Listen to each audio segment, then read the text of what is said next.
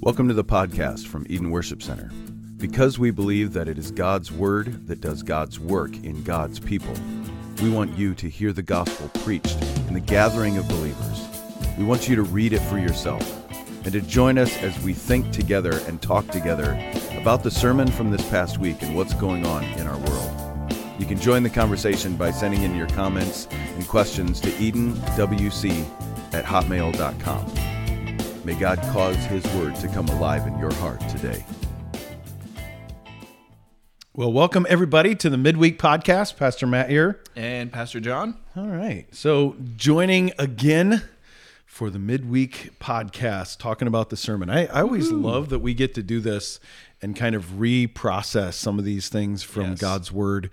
I was reminded this morning at the men's prayer meeting, there's an awesome handful of guys who get together, going through the Psalms and praying through the Psalms. Number one, before I get to the point, I love that it's praying with your eyes open. So when you're praying at 6 o'clock in the morning, odds are, now it's not a guarantee.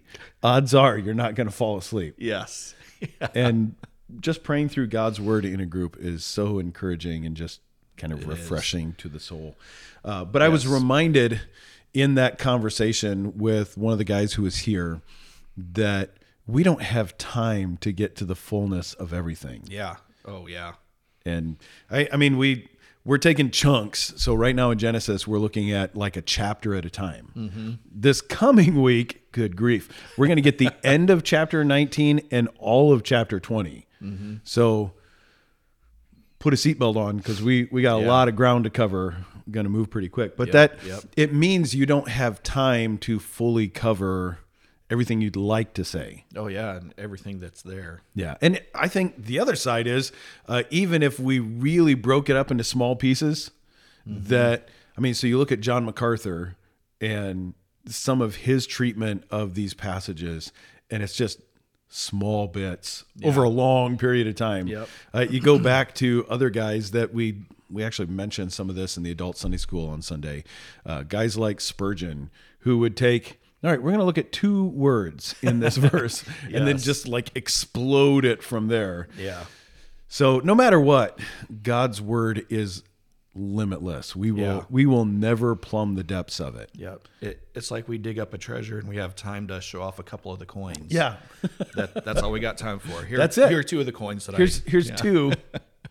The rest of the collection is in the treasury. Yes. For all Christians in all times.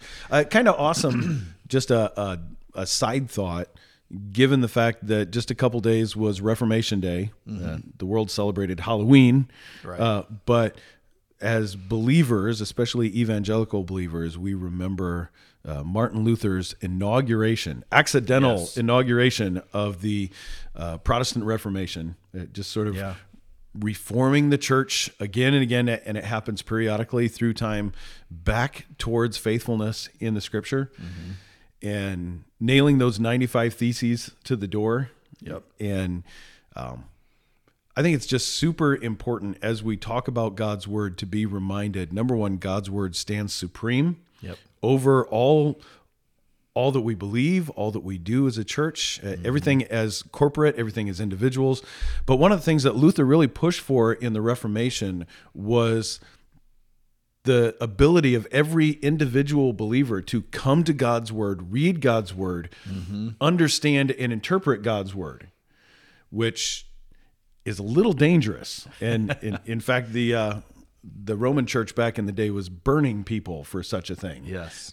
If you would write it in a language that the people could have, because it was too dangerous. Now, I think we need to be careful as we do that to go, they didn't just think it was the people were dangerous. They really said God's Word is precious. And if we get this wrong, and they will, then we can't let this happen. Now, the fatal flaw in their thinking was not knowing they could get it wrong. Yes. Which is why all Luther was trying to do was have a conversation. Like, brothers, he was a Roman monk at that time. brothers, let's think about this. I think we need to reform back to Scripture a little bit. Mm-hmm. And they wouldn't have the conversation. And that sparked the Protestant Reformation. Yeah. to the glory of God. And we see that danger even now, the sola scriptura, scripture alone, like what you're saying, that when it comes to matters of faith, matters of life, scripture reigns supreme. But today we see some of the people take it where, scripture alone, sola scriptura, scripture alone. I don't need a teacher. Yeah. I don't need anybody to tell me what it means. And that's not what sola scriptura is about. I don't need anybody who's come before. I don't need a church. I don't need a broad council of people. It's just me and Jesus and my Bible, and that's it. Well, that's how cults get started. Yep.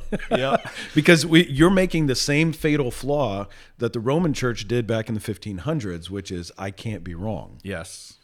And I always find it rather ironic, the people who think that way. Oh, no, all I need is scripture. Scripture is all I need. Oh, the scripture that says that God gives teachers to the church? Yeah. Yeah, that scripture. Yeah. Giving gifts to the church in the form of men. Yeah, good reminder. And I think part of our thinking about God's word, and we're looking specifically at John 8 this week. It was part of our series on discipleship, Follow Me, which the last Sunday of every month we sort of stop and look at that. And thinking about what it means in discipleship, and that under discipleship we also have evangelism. Yes. Evangelism is not something separate. Like first there's evangelism where you get them saved, and then second it's it's all discipleship. Yes. We are calling them towards obedience in Christ. We are modeling that. We are walking with them, encouraging them, and then hopefully turning them around where they are reaching out to those who are around them as well. But one of the things that we kind of started off with on Sunday is the Bible tells us that we're supposed to do it. It doesn't tell us how we're supposed to do it. Yeah. Yep. Which I get it. but on some level, you're like, you know what? It'd be nice. It'd be nice if we at least had something that went like, well, here's the 6 easy steps. Yes. Yeah, the first 3 are for salvation. They're for evangelism. The second 3 are for discipleship. Can I get bullet points instead of verse numbers? It would just make it so much easier. Yes. But if now, in the wisdom of God, if he had done that with almost anything in Scripture, number one, we would enshrine it. Yep. We would make that process holy in itself. And it would be a work of works rather than a work of grace unto salvation. Yep. Number two, it wouldn't fit well in every culture, in every time, in every place. Right. And it would just sort of be out of sync where the obedience to follow Christ actually fits for all people in all times in all places. Yes. It strangely kind of looks like God knows what he's doing. Yeah. The sad reality is we don't often know what we're doing. Yes. Because we are looking for bullet points. Yeah. And I think that's why we need to approach this with a certain level of humility, especially when it comes to the practicum of it. Yeah. And how do we live this out? How do we implement this in a church?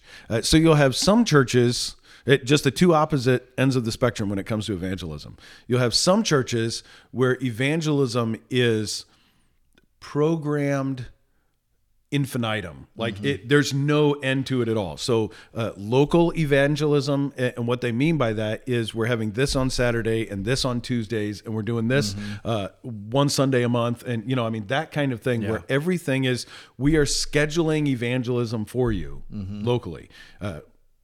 Past our local context, it's all about short-term missions and long-term missions and everything in between, and that's one end of the spectrum. The other end of the spectrum is sending missionaries to those who have not heard, but says the actual work of missions is the proclamation of the gospel. Right. And therefore, it's the responsibility of the believer to share at work, in life, and then we're proclaiming the gospel in the pulpit. And that is how we see transformation happen. And we do zero programming. Ours, we tend to swing more that direction. Right. Although I think we could do a little bit better. It doesn't have to be either or. It doesn't have to be a pendulum where it's just, we're all this or we're all that. I think there's a healthy balance. But within that's just an illustration within evangelism that there's really, really different thoughts and approaches to it. Yeah. And the Bible doesn't say thou shalt do this. That there's absolutely zero evidence in Scripture of the New Testament church organizing a Saturday event in the park where they get a couple loudspeakers and try and draw a crowd. Yep. And there's tons of evidence of, like, as God moves in the moment, Peter stands up and a couple thousand people get saved. Yep. So it's this mixture. And so here again is something else we were looking at. What does it look like to share our faith? Is it just those kind of public event type sharing? Or, even if it's not a public speaking event, we're handing out something door to door and we're knocking on doors trying to do it. Or is it a relational thing where we're knocking on the doors, but those doors are our neighbors. Mm-hmm. We're building relationship with them over a long period of time and, attempting to see seeds of the gospel planted in those. Yeah. And Scripture doesn't give us one or the other. Right. We have narrative examples of relational and then public declarations of truth where they didn't even know them. Yeah, I think of Paul on Mars Hill. I mean, he didn't know any of those guys. Yeah. Yet it was a powerful presentation. And then we see in Acts other times where it was one-on-one. Yeah. We see them both. Which leaves us in an interesting spot. We're like, okay, so how do we proceed with this? And I think one of the things that we have tried to do now short of programming evangelism for people, is our community groups are going through this book, Joining Jesus on His Mission, and attempting to recognize there are things that God is doing in friends and family and neighbors around us that we're not even aware of. We're not paying any attention, right? Because we just think about ourselves most of the time. That's kind of the whole point of our community groups studying through this book and having discussions through it and talking through it and praying about it is, God, how do I pay more attention? How do I open my eyes to what you're already doing in these people that are surrounding me? And then how do I join in what you're already doing? How do I get involved in that? Yeah. But there's a huge danger in that we see the primary thing as building friendships yep. rather than the proclamation of the gospel unto salvation. Yeah. And so that was kind of what I was shooting at most of Sunday and looking at this passage in John 8 is when we are building those friendships, like we say it's for the gospel, but what we really want is friends. Yeah. Because I'm lonely. Yep. Are you willing to lose that friendship for the sake of the gospel? If the answer is no, then you're not in it for the gospel. That's exactly right. Exactly right. When push comes to shove, and for the sake of the gospel, will you say something that apart from the grace of God? And this is the super important bit, because it's not about me saying the right thing at the right time and them getting it. Now, we want to be careful how we talk. Let the truth offend, not us. Yeah, don't be an idiot. Yeah. But when those times come to speak hard and difficult truth, to call sin, to call sinners to repentance, if we shy away from doing that because we think, well, this is going to damage the friendship, it was never for the gospel. It's because you wanted a friend. Yeah. Like you said Sunday, get a dog. Get a dog. I couldn't believe that popped out of my mouth. I'm like, oh my goodness. What kind of jerk says that sort of stuff? And I think one thing going into it is important is that while we talk about the method being fluid with where we're at, with the person, where we're at in the culture, while the method might be fluid, the gospel is not. Unchanging. Yes. Absolutely. We may present it in different ways, but it's always the same thing. If we start changing the gospel according to the situation, then it's not the gospel. Yeah. So that's an important thing as we talk about the different ways and means to do this. Doesn't mean is a different gospel. Yeah. And sadly, I think there are temptations to change the gospel or soften the gospel in our culture, especially our culture, where it is super offensive to tell anyone that they're wrong, especially with something that they love or feel or say identifies them. Yeah. And this isn't just in realms of human identity and sexuality. We have all kinds of things where we love this, and it kind of identifies our life. It marks our life. And to go to someone and say, friend, this is idolatry. You're worshiping something other than the one true God is really offensive. In a tolerant society, quote unquote tolerant, that's what they say we will not tolerate. Yeah. Yep. Are we willing to say and do those things for the sake of the gospel, knowing their eternal soul is actually what's at stake? Yes. It's not our friendship. Right. I mean, you can friend them all the way into hell and feel really good about yourself. Like, oh, isn't it nice? I'm a Christian. I get to go to heaven. Man, I'm glad I didn't ruin that relationship by Yes. pointing them towards Jesus. Well, we have to realize that holiness and happiness are not mutually exclusive. Yeah. But the pursuit of one may negate the pursuit of the other. Yeah.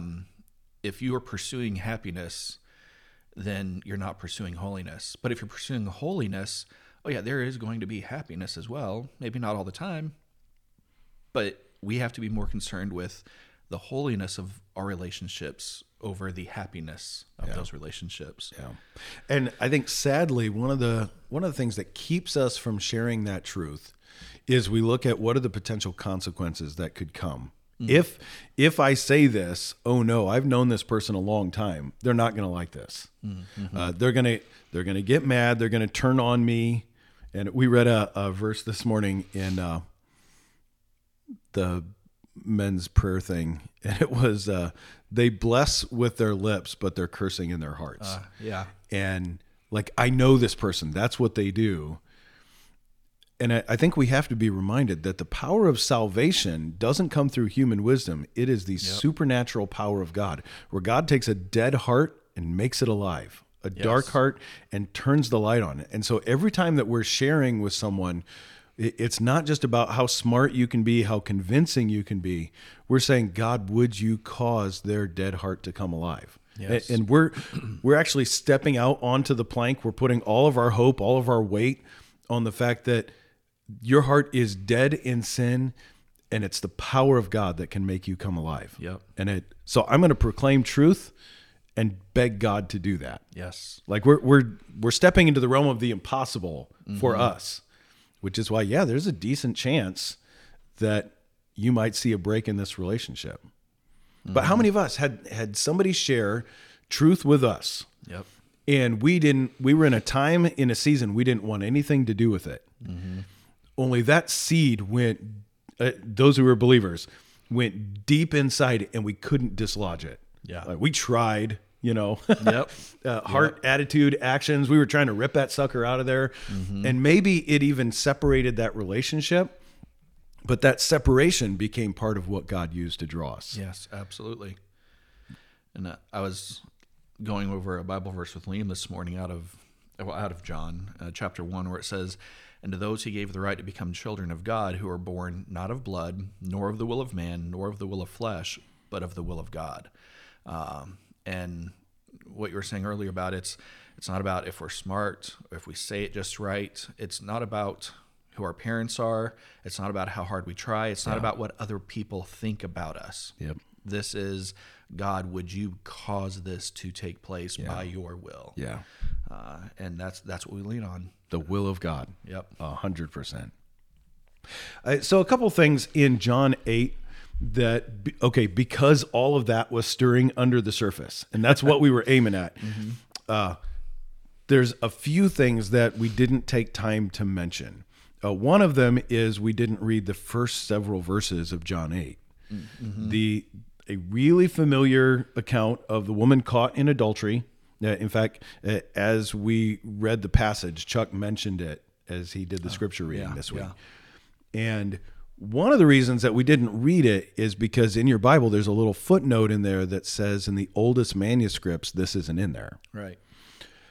It doesn't mean it's not true. It doesn't mean it's not in the Bible, although both of those things are possibilities. Right. It does mean that Now, here's my humble opinion. I concur. I mean, I guess, but yeah. Say your thing first, but then I will agree. This is probably a true story from Jesus' ministry that was added in later by scribes who were sort of filling in the story with truth that they knew, probably pretty early. But then you have divergent manuscripts. So I write a manuscript and John writes a manuscript, and I take mine to my family and you take yours to your family, and then they sort of write their own manuscripts and they share it with the people they're connected with, and suddenly those two manuscripts separate and go in different directions. Yeah. And so what happens is you start backing generations up from that, and you get to the earliest ones and go, wait a minute, this story isn't in here. Right. That doesn't mean it's not scripture. It just means we're going to treat it like your Bible probably treats it, unless you have a King James Bible, because King James was actually codified before we found the older manuscripts. Yes. So all the other ones have a little asterisk next to it that say, hey, by the way, this isn't in the oldest one. Be careful with this. Yep. We kind of bracket that off. Yeah, especially there are versions that are translated based on the majority of the text rather than the oldest. And so you have that difference there. Yeah. And one important thing is with something like this, you look at it and go, well, if it wasn't there, you look at it and go, okay, is this true to the gospel? Does this reflect who we see Jesus to be throughout the gospels? This is absolutely who we see Jesus to be. Yeah. I read one scholar's opinion about this, which is throughout the book of John, we see a pattern of a teaching and an activity. Like he will teach something and something happens, and then he teaches something and something happens, and he teaches something and something happens. And within the rhythm of the book of John, it actually, the end of John 7 is a teaching. The middle of John 8, where we read, is a teaching. The beginning of John 8 is a happening. Yes. So just looking at that sort of literary framework, it does fit in pretty well. Yes. But all of that said, we didn't have time to dive into that because I knew where we wanted to go on Sunday, and we didn't have time to have that conversation about context. But we see Jesus standing in the temple, having a conversation with temple-type people. So that's going to be your scribes, your Pharisees, maybe a few Sadducees thrown in there, and the people who would hang out with scribes and Pharisees and Sadducees. So you have a religious Jewish crowd gathered in the temple, in the treasury area, and Jesus is having a conversation with them about who he is and who the Father is who has sent him. And then he just says some wildly offensive stuff. Just unbelievable. I can't believe you're saying this. Yeah. And what he's going to say is, listen, guys, you don't know me because you don't know God. The Father, this God that you claim to know, and you are the guardians of truth, right? You see yourself as the guardian of the galaxy. Like everything that has to do with the Jewish faith and religion filters down through you. You're the authority. You're the enforcers. You don't know what you're talking about. Crazy. And they had a security team. Yes. If you go to a church and don't do this, please. Like if you're listening to this, don't do it. You're a jerk. Just vote with your feet. Go someplace else. But if you stood up in the middle of the sermon in that pastor's church and you said, you don't know the God that you are proclaiming, the security team would take you out. Yes. And when they took somebody out, it was more like the mafia taking somebody out. Like you're out, you're done. Yes, it wasn't, we're going to take you out to dinner. Yeah, John is sleeping with the fishes. You know, that kind of thing. Yeah. And we find this really interesting thing as Jesus says, listen, guys, I'm the light of the world. I am life. In me, there's light. In me, there's life. If you don't have that, you're dead. You're in darkness. And you don't know that because you don't know this God that you claim that you are the guardians of his religion. And verse 20, these words he spoke in the treasury as he taught in the temple, but no one arrested him because his hour had not yet come. Mm-hmm. It's the parallel, just as far as I think it's super important when we read scripture. Remember, this is a real thing that's happening. Yes. These are real people. It's a real circumstance. If you were in it, it's kind of like watching The Office, where it's set up to make you cringe, Yes. like to make you feel like I'm in this moment and I'm super uncomfortable. Mm-hmm. Like this is super uncomfortable. In fact, John writing this is saying it's so bad that they should have arrested him. Yeah. Because they want to kill him at this point. Yep. And no one touched him. You're meant to be shocked by the fact that no one touched him. Because if you're in the crowd, you're like, oh no, what's going to happen? Yep. This is Jesus, don't say that. No. It's like I said, it's like on The Office where they say something cringeworthy and they just sort of sit there while the camera still is focused on them for a few seconds. And you're like, okay, what next? That was...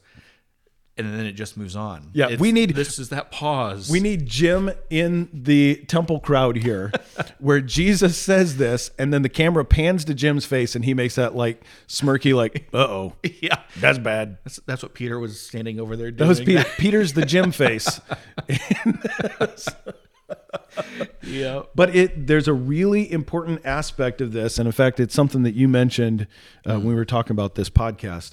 Is my hour has not yet come. Yes. Yeah, the parallel here with John 17 is incredible when it says no one arrested him because his hour had not yet come. In other words, God was this whole plan of redemption was going according to God's time schedule. Yep. This wasn't just whenever the Pharisees decided enough is enough and they arrested him. No, there are other instances in Scripture where it says they took up stones to stone him, but he walked out of their midst. I love that. They were ready to stone him, and it says, but he walked through their midst. Yeah. In other words, something happened. He just walked away because it wasn't up to them. And Super important. and I love in John 17, so here it says, no one arrested him because his hour had not yet come. In John 17, Jesus is praying in the Garden of Gethsemane, and he says... before his arrest. Before his arrest. And the first thing he says is, Father, the hour has come. Yeah. And then what happens next after he's finished praying? They arrest him. Yeah. They couldn't arrest him yet because his hour had not yet come, but when he said, okay, the hour has come, Yeah. then they could arrest him. But even then, when he says, who are you looking for? And they say, Jesus of Nazareth. And he says, I am he.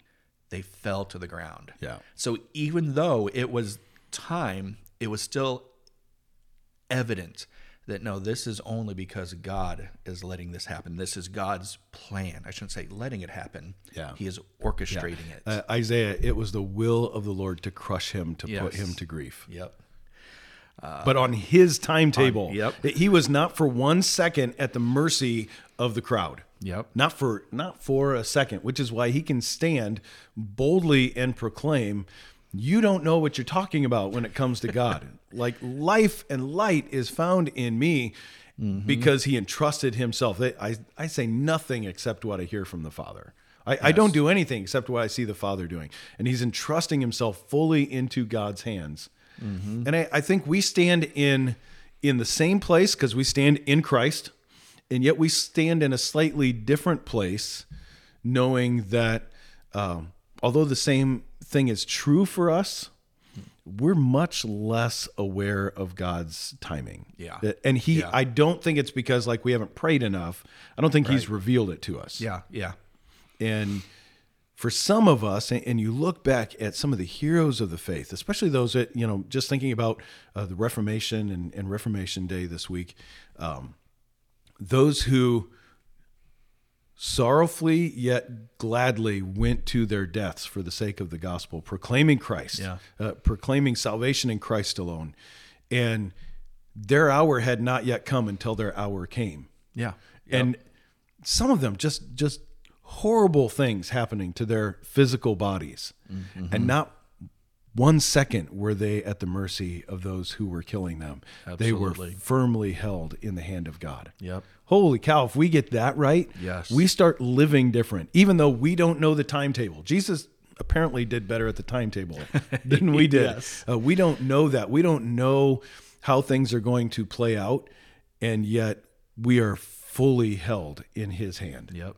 Yeah, I think of Stephen, when he was being stoned, and says he had the face of an angel, and yet... I think the same's true for you, John. Just the face of an angel. Well, Kara told that to me. Now, she put the word fallen in front of angel, but... I don't know what she meant by that. I'm sure when Stephen was proclaiming Christ, in that moment, he wasn't thinking, oh yeah, okay, now as soon as I get done, they're going to take me and stone me. Yeah. But when that was happening, there was Jesus waiting. He was in control. God was in control. Every second. Super important. And I think just to reinforce, this is God's timeline. This is his hour. It's his moment of salvation. And there again, when we are sharing the gospel, just to tie this back into evangelism and discipleship, when we're sharing the gospel, we don't know the hour. Yeah. We don't know what are the words, what are the circumstances, what's the timing that God's going to use for the elect, those whom he has called from the foundation of the world. We don't know when. Right. And so we may be called to share gospel truth that leads to a break in a relationship. Yeah. Or we may be called to share gospel truth that leads to an incredible harvest of salvation right in front of our eyes. Yes. And we've seen both. Yep. To be honest. Yeah.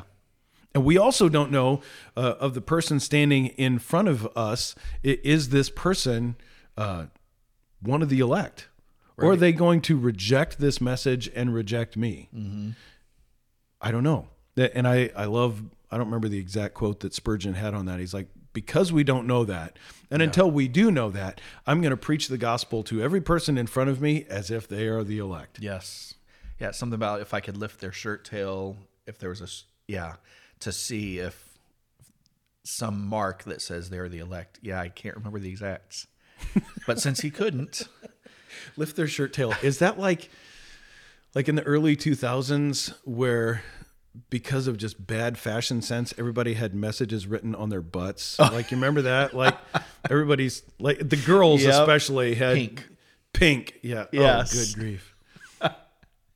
Yes. I don't think so. I don't think so either.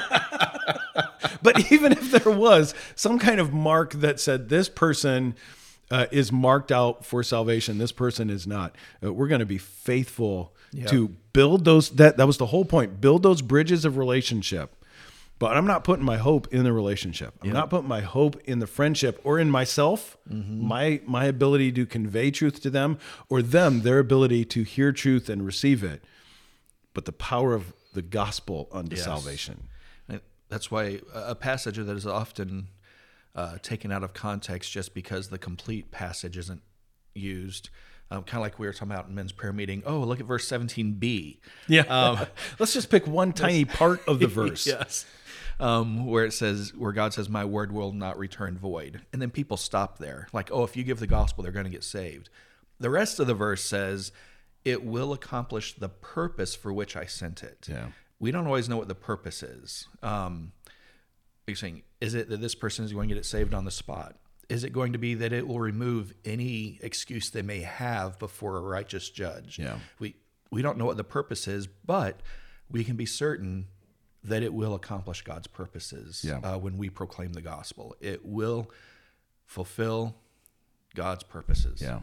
Pull that analogy into the courtroom as the word of conviction is read. So for the believer, for the elect that God has called to himself, the full conviction, isn't this where salvation starts? God convicts us of sin. He convicts us. We just feel contaminated before him, dirty before him, and we can't wash it off. And into that, like, God speaks the word of conviction and then gives the grace of repentance. Yes. And man, we turn, and it's just joyful. The word accomplished what he sent it out for. Yep. But then flip that over again in the courtroom, and the guilty person stands there, and the word of conviction is read. Only the intention is not to say this one has paid in your place. It was you will bear the full weight of this. And that reading or pronouncement of judgment leads to all of the punishment to follow. Yeah. And they stand rightly condemned. Both of those, the word is spoken of the guilt to one, the complete undeserved. It's just out of nowhere. Grace in Christ bringing salvation. And to the other, that word that went out was actually to stack up judgment against them. Yep. Yes. And so we need to be careful. We're like, I did everything I was supposed to do. I shared the gospel. I was actually really upfront about sin and repentance, and they didn't want anything to do with it. I think we pray really hard, God, would you use this as the seed they can't get away from? Right. Bring this back towards salvation in their life. But we have to acknowledge this may be one more time where the truth was stacked up against them, and they'll reject it and reject it and reject it, and one day stand before God, and in the courts of heaven, it will testify rightly, you knew, you heard, and you wanted nothing to do with it. Yep. Matthew 25, depart from me. Yes. You who work iniquity, I never knew you. Never knew you. We may have known him. We may have built lots of relationship, even friendship with him. I think as Christians, we should. Right. We should speak the truth, and yet we're not, even in speaking the truth and calling sin, we're not doing it to end and break friendships. Right. Because we don't know the timing. So I'm going to speak the truth, putting all my hope in the truth of God and his word. Right. And yet I'm going to do it lovingly, prayerfully, gently, hoping over a long period of time that this person who is made in the image of God will hear the gospel again and again and again and again, and knowing there's a possibility one day that will be the moment that God causes their dead heart to come alive. Yes. And it's not because I got to say it so many times. Right. Like we're just part of the process. Yes. Well, Jesus said, no man has greater life or greater love than to lay down his life for a friend. But so many times we're not even willing to lay down our friendship for our friend. Oh, man. And that was good, John. That's why do I sound surprised? That was terrible. Like you did something great and I subtly insulted. Holy cow, John. That was good. The phrase even a broken clock is right twice a day comes to mind. No, super good truth that I think is worth repeating. Like that whole thing of laying down your life for a friend, but are we willing to lay down a friendship for a friend? Mm-hmm. Yeah. Wow. That really tests, why are we in this relationship? Yeah. Is it because we love them or love ourselves? When we're not willing to lay down the friendship, it's really, well, we love ourselves. Yeah. Not our friend. That's it. We're renaming the podcast. Welcome to the podcast of John Mormon, Truth and Wisdom. Subscribe below. Okay, so one of the questions that we got was looking at John 8 down in verse 31. Remember, this conversation, real people, real time is happening in the court of the temple, in this treasury. So it's sort of in the outer court, but it's happening in the temple context. And I'm just going to read several of these verses. Verse 31. So Jesus said to the Jews who had believed in him. So mark that out. There's a crowd of people, and within that crowd, some of the Jews had believed in him. Mm-hmm. Now he's been arguing with the Pharisees up to this point in a rather intense manner, yes, who have not believed in him. So we have a mixed crowd, those who don't believe in him, those who do believe in him. And he says to those who believe, if you abide in my word, you are truly my disciples. You will know the truth will set you free. They answered him, we are Abraham's offspring and have never been enslaved to anyone. How is it that you say you'll become free? And Jesus is, if we just stop there, we could go like, oh, that's a fair question. It's, a believer going, well, okay, how does this work? Like, I wasn't really that bad. Right. But if we keep reading, we actually run into a giant problem. And this was the question, like, how can those who believed respond with what's yet to come? Jesus answers them, truly, truly, I say to you, everyone who commits a sin is a slave to sin. The slave does not remain in the house forever. The son remains, he's talking about himself, forever. So if the son sets you free, you'll be free indeed. And then he says this, I know that you are the offspring of Abraham, yet you seek to kill me because my word finds no place in you. And like, wait a second. I thought you just said they believed in you, abide in me. Well, okay, so the answer to this is so simple. These are real people. Yes. It's a real crowd, a real conversation, and it's like anything, especially in the ancient world. And I want to say this kind of carefully and with some deference to our community in which we live. There are some in our community whose lives are so bombarded with media and other forms of entertainment that attention spans just get real short. Right. And it takes a lot more to draw them to whatever is going on. And then there's others in our community who don't have some of those modern conveniences. And all it takes are a few lights and sirens, and literally the family gets on their bike and leaves the home and drives half a mile away, because I could hear the sirens, and then 40 or 50 people end up gathered in a front yard. I can't tell you how many times I've seen this as a police chaplain. Some accident happens, and there'll be 40 or 50 people in the yard because they just came to see the show. Like, I'm curious what happened. Now, it's also born out of genuine concern for neighbor and what's going on, in the end, what can we do? And I got to say, the Amish community does amazing. Probably better than us when it comes to caring for the community. Yeah. And yet, in this ancient world, in this context, so real people in real time, all right, something exciting, something electric is happening, even if it's disagreement between Jesus and the Pharisees. And they may not even know who Jesus is, but this crowd is growing. Like, people are sort of surging and pressing in on this thing. And so Jesus is having a conversation with people who reject him. They don't want him. And in the midst of that, he speaks the word of life, and God causes some dead hearts to come alive, and they believe. Yes.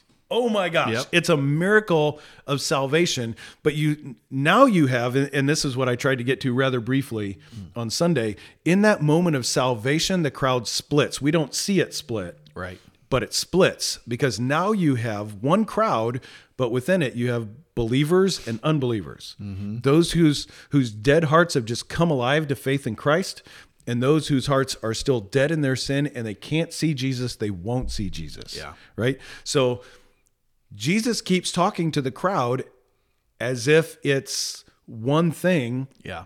But think about when we've been in a large conversation. So not just like you and me awkwardly staring at each other with microphones in front of each other. Like, I know who you're talking to, right? Yes. Yep. But if you've got, don't even think big crowd. Think like 20 people standing around. And in that 20 people, Matt and John are there, and we're having a conversation. And I say something and you say something in response. And good news, John, this is the day for you to get saved. John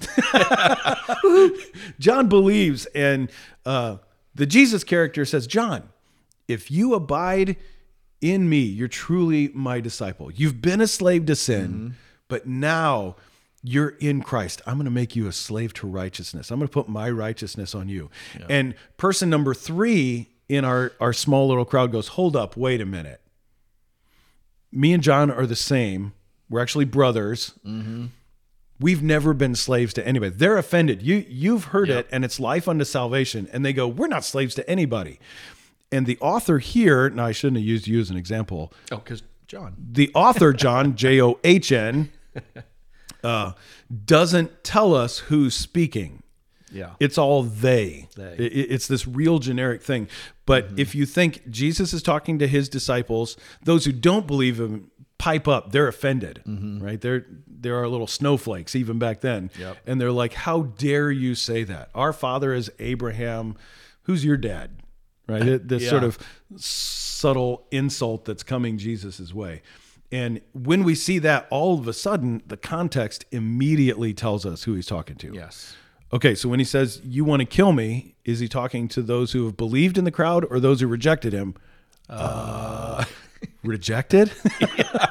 It doesn't take, Sherlock Holmes to figure this out. Yes. But I think, and the reason to kind of belabor that is I think we read the scripture wrong so often. Mm-hmm. And we read it as if it is just flat words on a page. Right. Just a story in a book, and the characters have no life. Yeah. They have no backstory. They have no motivation. There's nothing really happening. But in reality, we're getting a Polaroid. Yes. A snapshot, a capture of this moment. And within it are these incredibly rich people with incredibly rich lives that we don't know anything about. And they're behaving just like we do today. Yeah. Which is sometimes responding in faith as God, through the Spirit, caused their hearts to come alive, and sometimes getting snotty. Yes. Yeah. And I was having a conversation with somebody the other day, and one way is because of the way we've talked about it so often, which is just the way we say things. We talk about Bible characters and Bible stories. Yeah. And I know what it means, but these aren't just Bible characters, Bible stories. These are people in the Bible in recorded historical events. These are biblical people in biblical events, not just characters in a story. Yeah. They are real people, real events. And this is a very fluid, dynamic event going on here. Yeah. Where well, like on any given Sunday, we have a mixed crowd. It's a real thing going on here. Yeah, absolutely. Absolutely. All right, so there's one more thing, and I'm looking for it real quick here. It's early on in this discussion.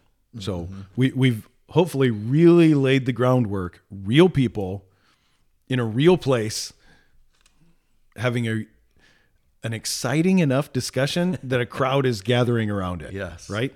And into that, Jesus says in verse 15, because remember, he's making the argument to these religious leaders, you've missed it. This God that you claim to proclaim, you've missed it. You've missed him. That's why you're missing me. And he says, you judge according to the flesh. I judge no one. Okay, well, that's a problem. It's a problem because, so pull that out of this time period and pull it into our time period where I judge no one feels like a badge of honor that people wear around. Like, no, I don't judge anybody. And we've gotten stupid with that. I mean, like epically stupid with that. Yes. Yep. And in a way where it's inconsistent with the rest of life. So even in Jesus' time, he wasn't in 2022, but he wasn't saying, I don't judge anyone. I pass no judgments. Right. We all pass judgments all the time. What we're actually saying today is we've got a list of things that we've said, you're not allowed to pass judgment on this. Yeah. The rest of it, like if you're in a busy city and you've decided to cross the street and you see a car coming, I pass no judgment. Is this person going to run into me or not? I don't know. I pass no judgment. I'm just going. Well, you're an idiot and you're also probably dead. That doesn't make any sense at all. That's clearly not what Jesus is saying. Like we pass judgments on things all the time. Yeah. So what is he saying, Pastor John? Help us. I think that what Jesus is saying here is I think I think he says, I judge no one. He does. We see just even from previous passages that he does make a determination between when people are doing something right and when they're doing something wrong. So he is certainly not saying, "Oh, I don't ever tell anybody they're wrong." Yeah. Obviously, that's up to chapter 8. It's happened over and over and over, especially in his conversations. You brood of vipers. Well, that's a judgment. That's a judgment. Yeah. It's Jesus who's going to tell the story about himself, a parable in Matthew 25 of he will sit on his glorious throne gather the nations to him, and then separate them like a shepherd separates the sheep and the goats. And with each one, he's going to make a judgment. I knew you. I didn't know you. Yep. You loved, obeyed, and followed and trusted in me, or you did not.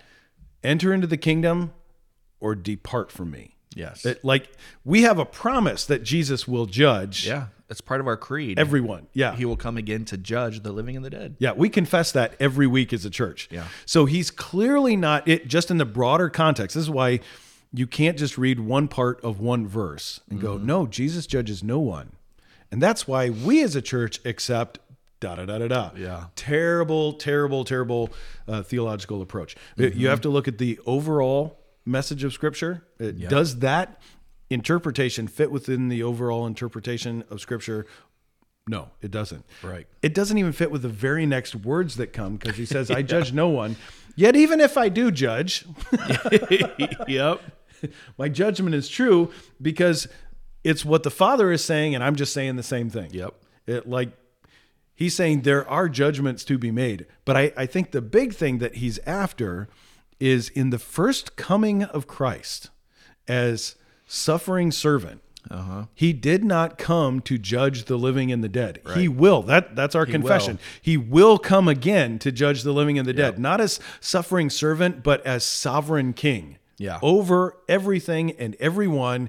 Right now, we live in this protracted time of grace. For nothing else. Not everybody's given grace, but they're given time.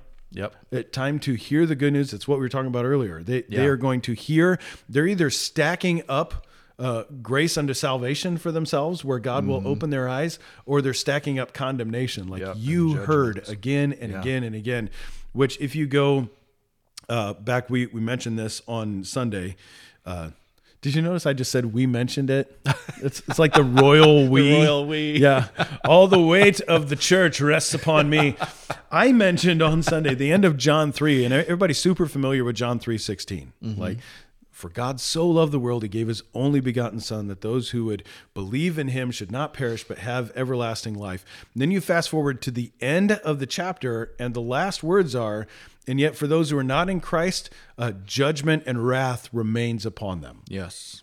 Like, there is judgment found in this, but Romans 1 is going to tell us that our world is suppressing the truth. They are storing up wrath for themselves, and yet we don't see it played out day by day, minute by minute. Right. It's within this lifetime that it's stored up, but there will come this is the language of the Old Testament prophets and the New Testament looking forward, a day. Yes. The day of the Lord. Yep. Where it will not be Jesus, the suffering servant who judges no one. It will be sovereign king who judges all. Yes. As I say, the great and terrible day of the Lord. Not Oz, the day of the Lord. Yeah, the day of...